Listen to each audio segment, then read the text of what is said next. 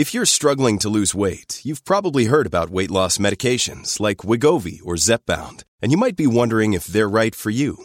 Meet PlushCare, a leading telehealth provider with doctors who are there for you day and night to partner with you in your weight loss journey. If you qualify, they can safely prescribe you medication from the comfort of your own home. To get started, visit plushcare.com/weightloss. That's plushcare.com/weightloss. plushcare.com/weightloss.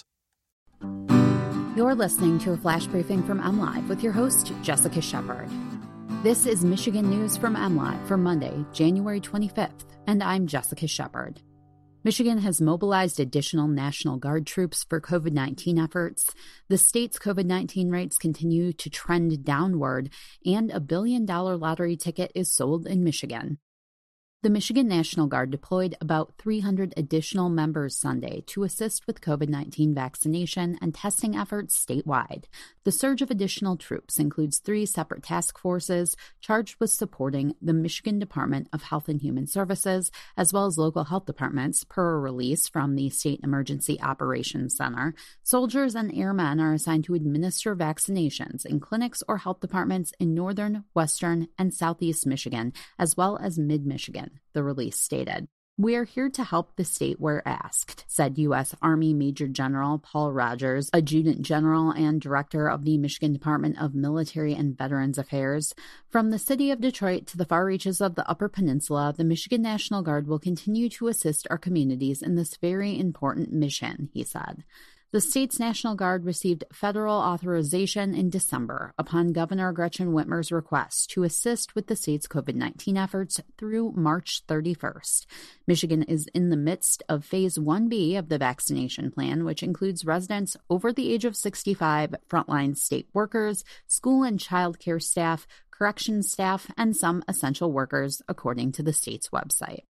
Exactly a month after Christmas Day, Michigan's coronavirus numbers continue on a downward trend. Michigan now has a 5.9% positivity rate as a 7-day average on coronavirus diagnostic tests, down from 8.9% a month ago. The statewide 7-day average of new cases is now 1,791, down from 3,311 a month ago today. There were 1,843 hospitalized with confirmed or suspected COVID-19 as of Saturday, down from more than 3,200 a month ago. The 7-day average for confirmed coronavirus deaths is now 70 deaths a day, down from 108. Currently, Missaukee County has the highest positivity rate at over 20%.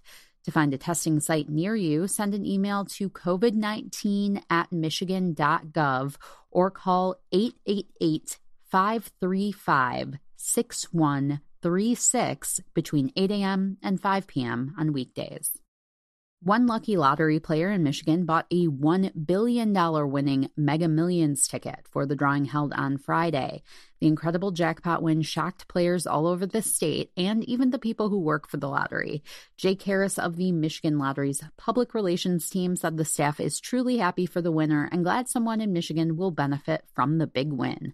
The incredibly valuable ticket was sold at the Kroger location at Grand River and back in Novi. It's the largest lottery jackpot won within the state. Friday's big win marks the 3rd time in the last 15 months a player from Michigan has won either the Mega Millions or Powerball jackpots, and the 4th time since 2017. The winner will have to decide how they want to receive the money, either as an annuity over the course of 30 years or in a lump sum. If the player picks the lump sum cash option, they will receive $530 million after taxes are taken out. You can always find the latest Michigan news by visiting mlive.com and make sure to follow us on Facebook and Twitter. Thanks for listening and have a great day.